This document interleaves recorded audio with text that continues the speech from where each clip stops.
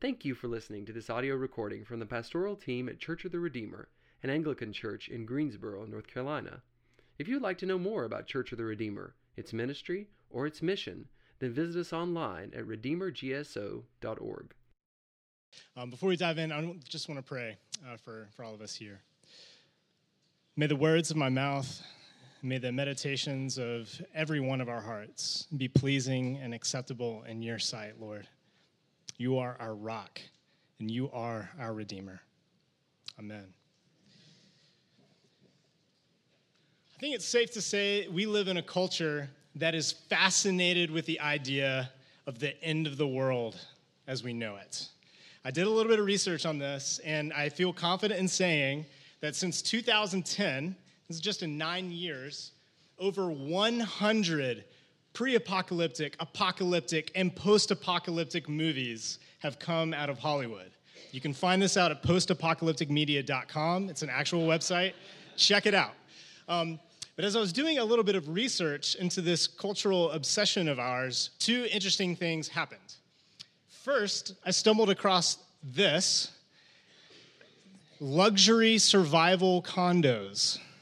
So apparently some company has found these old abandoned nuclear missile silos, and they've fixer-uppered them into these amazing places where you can stay for a pretty penny when everything goes south. Complete with blast doors, an indoor pool, oxygen filters, 5 years of freeze-dried food per person. And this can all be yours for as little as $1.5 million for half an underground floor, $3 million for a whole floor. So if anyone wants to go in on one, let me know, and I can contribute maybe 1/1000th of that. It's actually a real thing.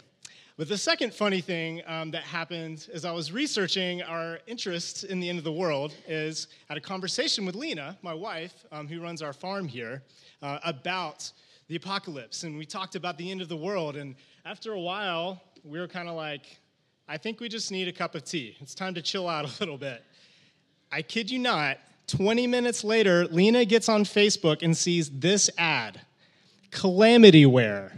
It says, you could be pestered by UFOs, harassed by robots, or I can't read the rest of it, it's kind of tiny. Or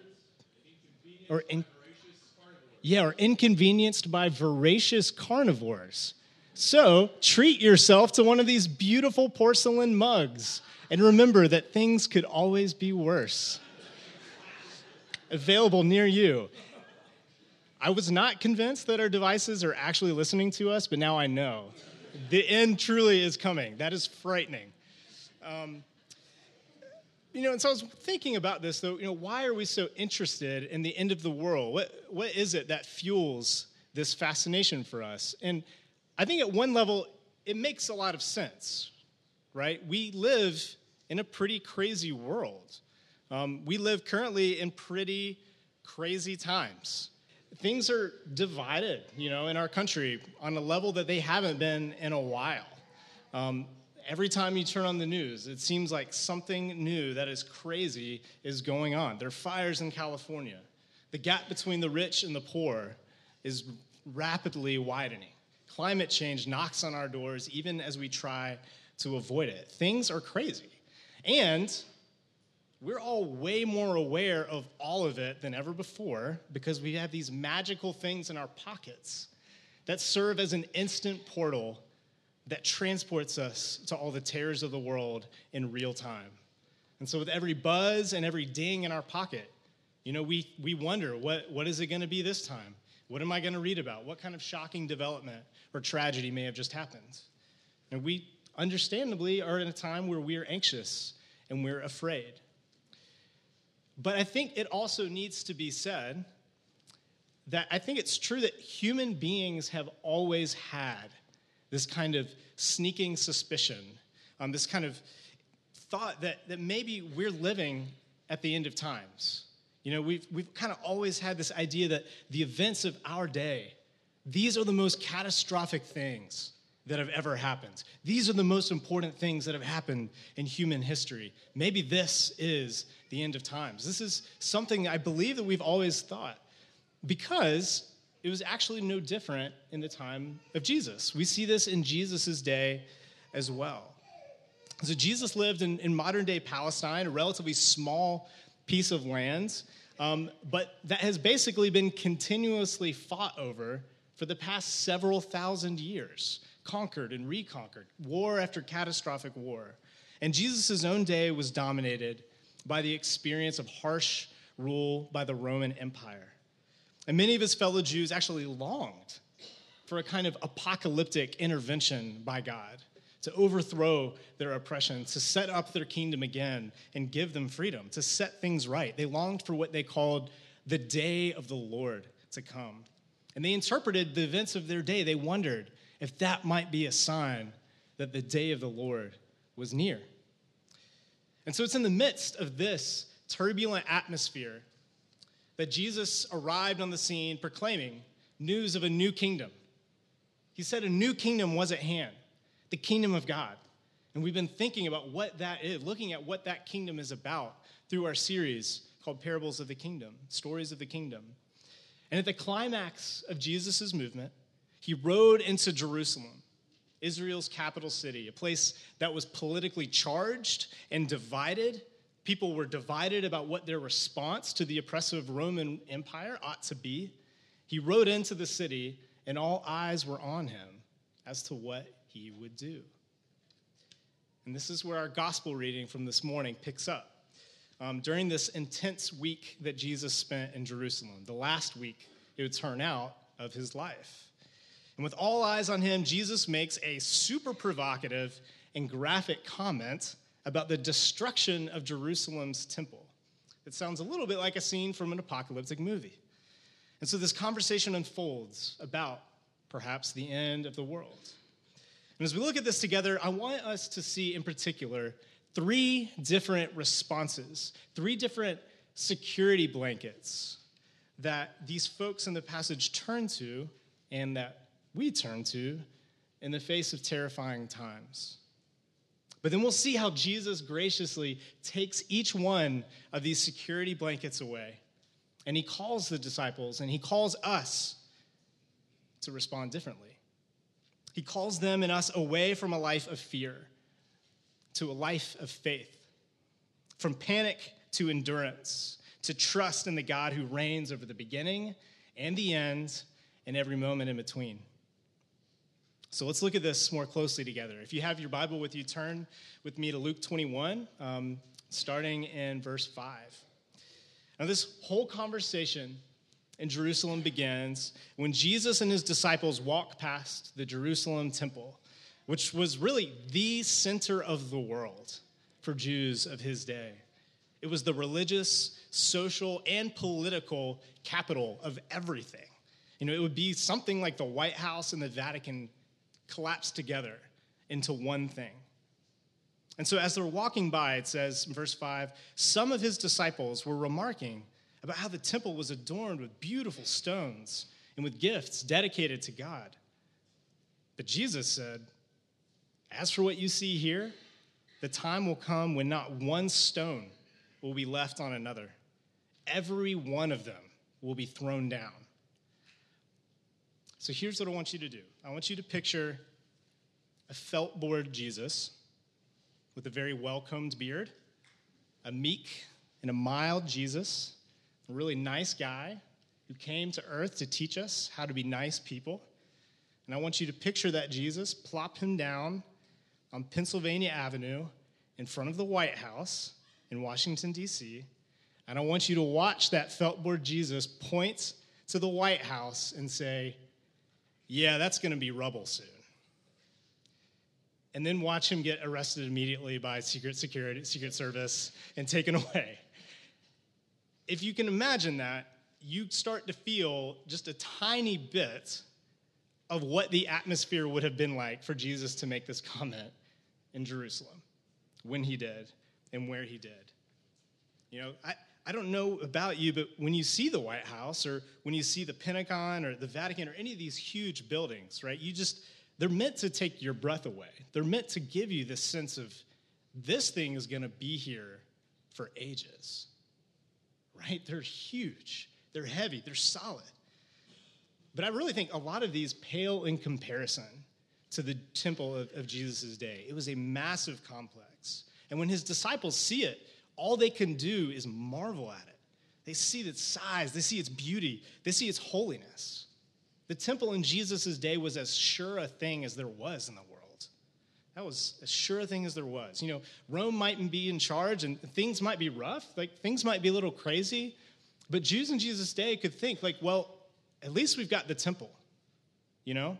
We've got the temple, and we have the ancient religious and legal system that we've held on to for generations. We still have that.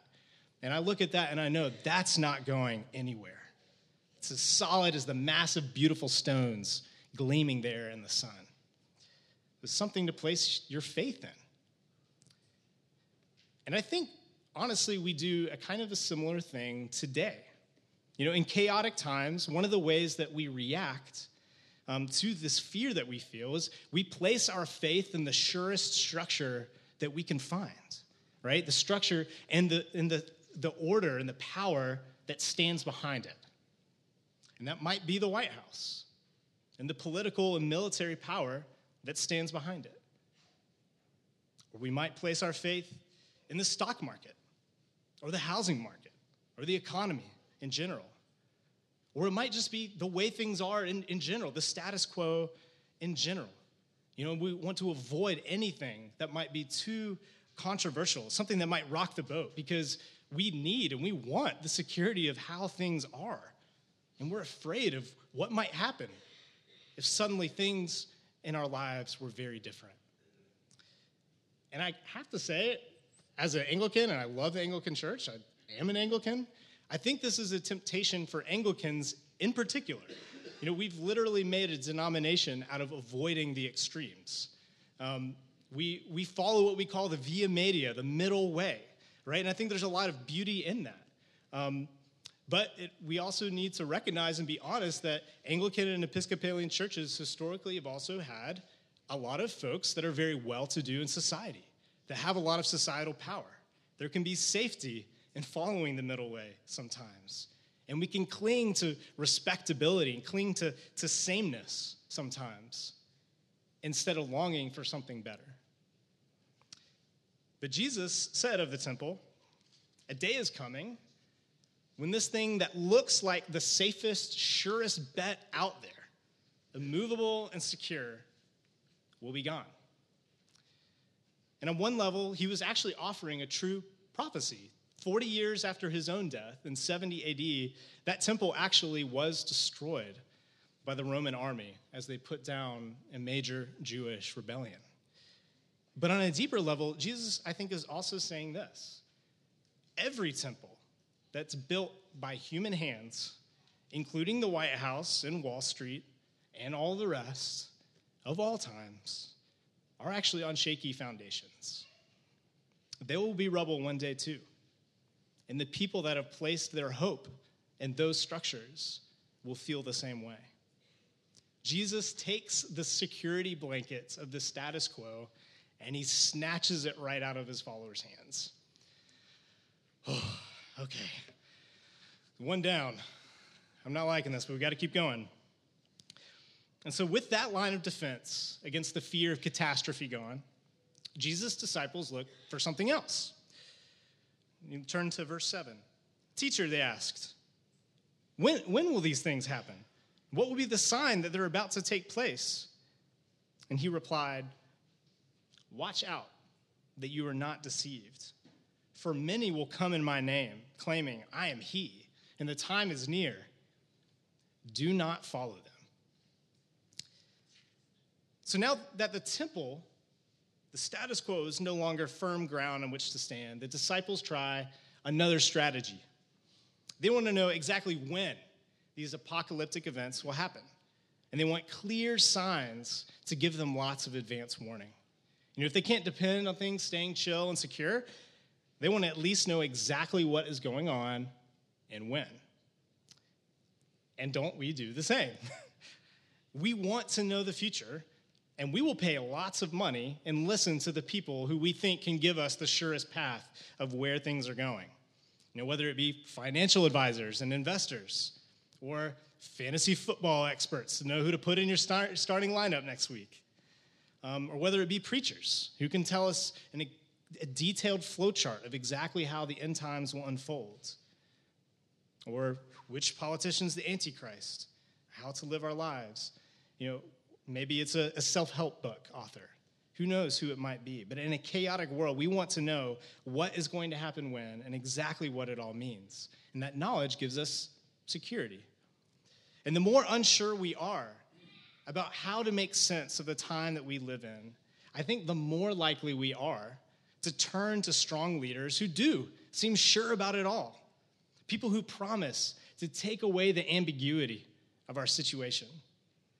People who promise to give us simple answers, reductionist narratives, to make it clear who are the good guys, who are the bad guys, who are the enemies, and who are our friends. And we'll stick with these people no matter the cost, because they give us a sense of security and solid ground on which to stand. Jesus knew this tendency that we have in our hearts to turn to God-like leaders with God-like knowledge. And in fact, in his own day, lots of other people came around proclaiming that they were the Messiah. They were the promised king who would deliver Israel from all its external and internal problems. But all of these would-be messiahs, as they generated followers, they had the same next move. Take up swords, try to slit as many Roman throats as possible, and throw them over through violence. And that was exactly the strategy that eventually got the Jewish temple destroyed.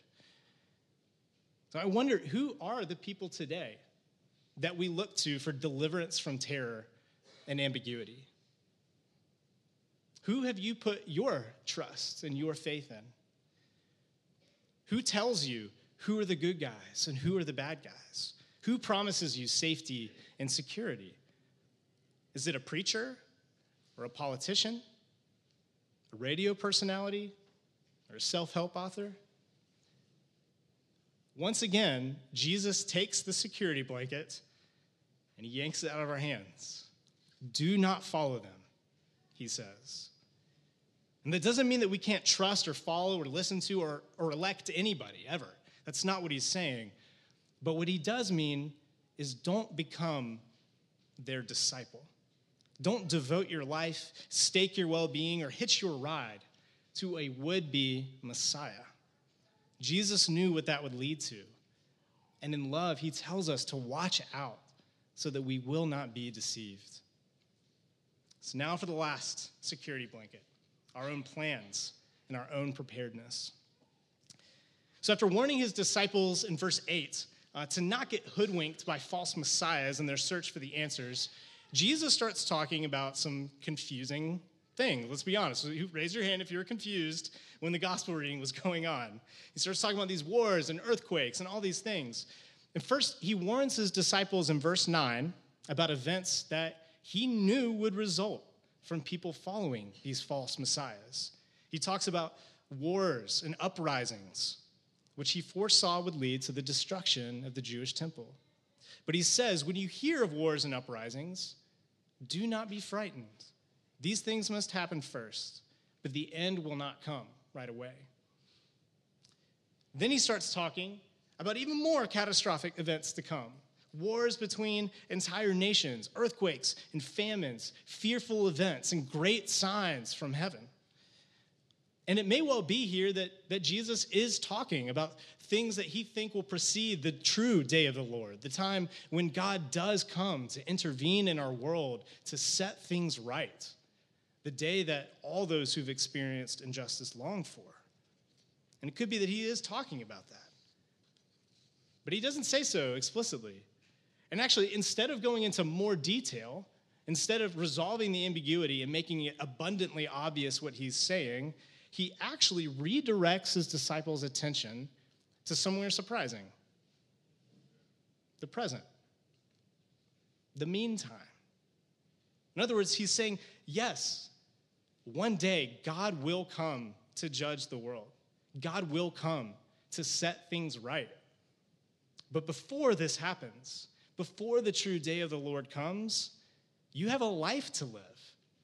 Let's talk about that. It actually kind of, as I was reading this, it sort of reminded me of one of my favorite scenes in The Lord of the Rings. when Frodo, the little hobbit, is lamenting to the sagacious Gandalf, the wizard. He's lamenting the fact that as a little hobbit, he's suddenly found himself thrown into the most dangerous events of his time. And so he turns to Gandalf the wizard, and Frodo says, I wish the ring, this magical thing that's caused all the problems, I wish the ring had never come to me. I wish none of this had happened. And Gandalf says, I'm sure some of you even know the lines if you've seen this movie enough, so do all who live to see such times. But that is not for them to decide. All we have to decide is what to do with the time that is given to us. All we have to do is decide what to do with the time that is given to us. But unfortunately, Jesus is very clear about what the time given to his disciples is going to look like. He tells them they're called to follow a life that looks a lot like his. A life that's lived walking in the way of the cross. And as they wait for God to come restore this world that's gone crazy, his disciples are actually called to sacrificially bear witness to God's love. Sacrificially bear witness to God's love for the world in Christ, and sometimes at great cost. During your life, he says, people will seize you and persecute you. They'll hand you over to synagogues and put you in prison. You'll be brought before kings and governors, and all on account of my name. And so you will bear testimony to me. And he keeps going, you'll be betrayed even by parents, brothers and sisters, relatives and friends. And they'll put some of you to death. Everyone will hate you because of me. That's intense. And sure enough, if you go on and read in the book of Acts about what happens after Jesus' death and resurrection and ascension, these are the things that happen to his disciples in the book of Acts. And today, I mean, let's be honest, like our context here where we live is obviously very different. But obedience to Jesus has a cost in every culture, including here in America. And it is very important that we do not forget that many of our brothers and sisters around the world experience these things today in a very literal way still. And I think it's here, as we begin to talk about this cost of following Christ in the meantime, that the third tempting security blanket shows up. And that's the security blanket of looking to our own strategies, our own plans, our own preparedness to save us. So even as Jesus warns his followers that they'll be arrested for their faith in him and put on trial with their lives on the line, he also tells them, but make up your mind ahead of time not to worry about how you will defend yourselves. And the Greek word that he uses there is actually the word for rehearsing a speech. He's like, don't rehearse your speech before you get on trial. And I do note that with a bit of irony in the sense that I discovered that while preparing this. But don't mind that. But I think really what Jesus is getting at here is that we often try our very hardest to do whatever we can to manage the risk of following him. And so we rely on our own skills, our own ingenuity, our own contingency planning to get us out of rough spots. As one of my professors used to say, we think that we can save ourselves. We think that we can save our world through our own frantic activity. We want to follow Christ, but we also want to be in control. And Jesus says we can't have both. And in love, he takes this final security blanket away too. Even our dependence on our own well-meaning plans has to go. So what are we left with? Because I don't know about you, but at this point, I'm like starting to get, even though I knew what I was going to say, I'm starting to get frustrated all over again. I'm frustrated because I like the security of the status quo. I like to put my trust in people who can give me the answers. And I really like my own plans and my own ideas. And I have trusted in my own words to get me out of tight spots more than once. So when the world is crazy, and it feels at times like our lives are just hurtling towards oblivion, Why would Jesus deny us these things that give us a sense of peace and security? I think it's because he wants to offer us something much, much better. See, all of these three security blankets have one thing that is very much in common.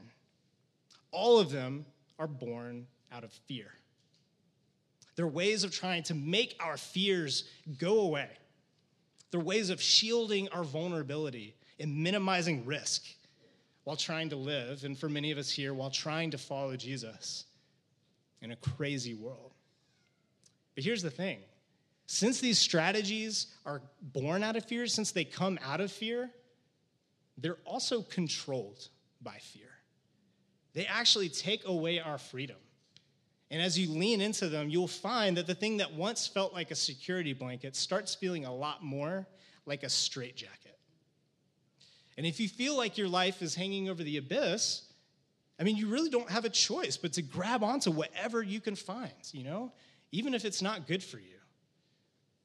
But Jesus does not call us to a life that is controlled by fear. He does not call us to a life of managing fear and minimizing risk. No, he calls us to a life of faith in the God who is with us and who is for us and who even raises the dead. As he says in verse 9 and over 100 other times in the Bible, do not be afraid. Do not be afraid. And he tells them in verse 14 not to place their hope in their own well-rehearsed plans, not so that they can be foolhardy, but so that he can give them words and wisdom that none of their adversaries will be able to resist or contradict. I will be your advocate, he says. I will be with you. I will be for you, even in the valley of the shadow of death. And he goes even further. I don't know if you picked up on this, but right after telling the disciples that some of them will literally be put to death, he then says, but not a hair on your head will perish. How is that possible? Because one day, God even will raise the dead. The Apostle Paul would later write that he was utterly convinced that not even death would be able to separate us from the love of God that is in Christ Jesus our Lord. In other words, for those in Christ, as much as it might feel like it, our life is not dangling over the abyss. We are held fast by the love of God, the love that is stronger than death, and that through Jesus overcame the grave. And so rather than dangling over the abyss, rather than feeling ultimately vulnerable and desperately reaching for whatever kind of security we can find, I think it's more like we're in a situation of people who are trying to navigate a ropes course. Our heart might be pounding, our knees might be wobbling as we try to make the next step that we have to take, but we are held secure by the one that holds the rope. We are not ultimately vulnerable, and we will not fall to the ground. And so rather than clinging to false hopes and frantically seeking safety, Jesus calls us in verse 19 to stand firm, that we might win life. Life meaning both the life to come, life resurrected on the other side of the grave, and also life now. A life that is freed from fear. A life that is not held captive. A life of faithful endurance and witness, of patience and prayer.